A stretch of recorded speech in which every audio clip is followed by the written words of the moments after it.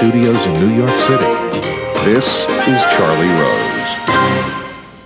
While I will not be on the ballot in November, I will be a champion for conservatives across the nation who are dedicated to preserving liberty and providing opportunity.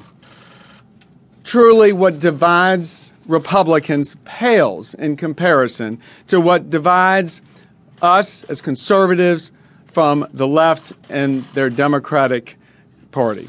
We begin this evening with political news. House Majority Leader Eric Cantor lost the Republican primary elections in Virginia's 7th Congressional District. It is considered one of the most surprising primary upsets in congressional history. He was defeated by Tea Party candidate David Bratt, an economics professor at Randolph-Macon College. Cantor will resign from his position as Majority Leader at the end of next month. He had been viewed as a potential successor to House Speaker John Boehner. Joining me now for a look at the potential ramifications in American politics, the Republican leadership and strategy, Mark Halpern and John Heilman. They are managing editors of Bloomberg Politics. I am pleased to have them, as I always am. So let me begin with you, John. So what happened to Eric Cantor? Is it, on the one hand, he didn't pay attention to his district and didn't see this coming?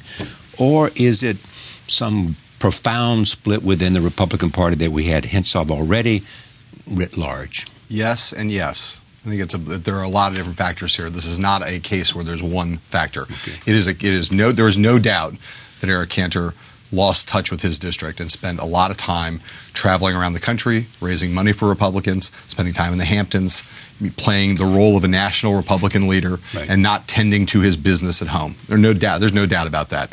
He also got attacked on populist grounds by his challenger as being a corporatist. It's a very interesting line of attack. And the attack that people have focused on is the immigration attack, right, and obviously that is a real split within the Republican Party over immigration. He got attacked on that front, but he also got attacked as a representative of kind of corporate republicanism, as a big money Republican, a big business representative, the tool of the Chamber of Commerce. So there was a populist element to that too. The National Tea Party did not play that big a role in this race, but the split. They were not supportive of him in terms of financial backing. Not a lot. He spent hardly any money whatsoever. They gave him $200,000, as people pointed out. Eric Cantor spent $168,000 at Bobby Van's Steakhouse, and his opponent spent $200,000 in total. But though the Tea Party was not a big player, the establishment versus insurgent populist split in the Republican Party was very much on display in the kind of rhetoric that Eric Cantor's opponent and the winner in this race put out on the table and helped knock him off. What does this say about what might happen in the upcoming elections?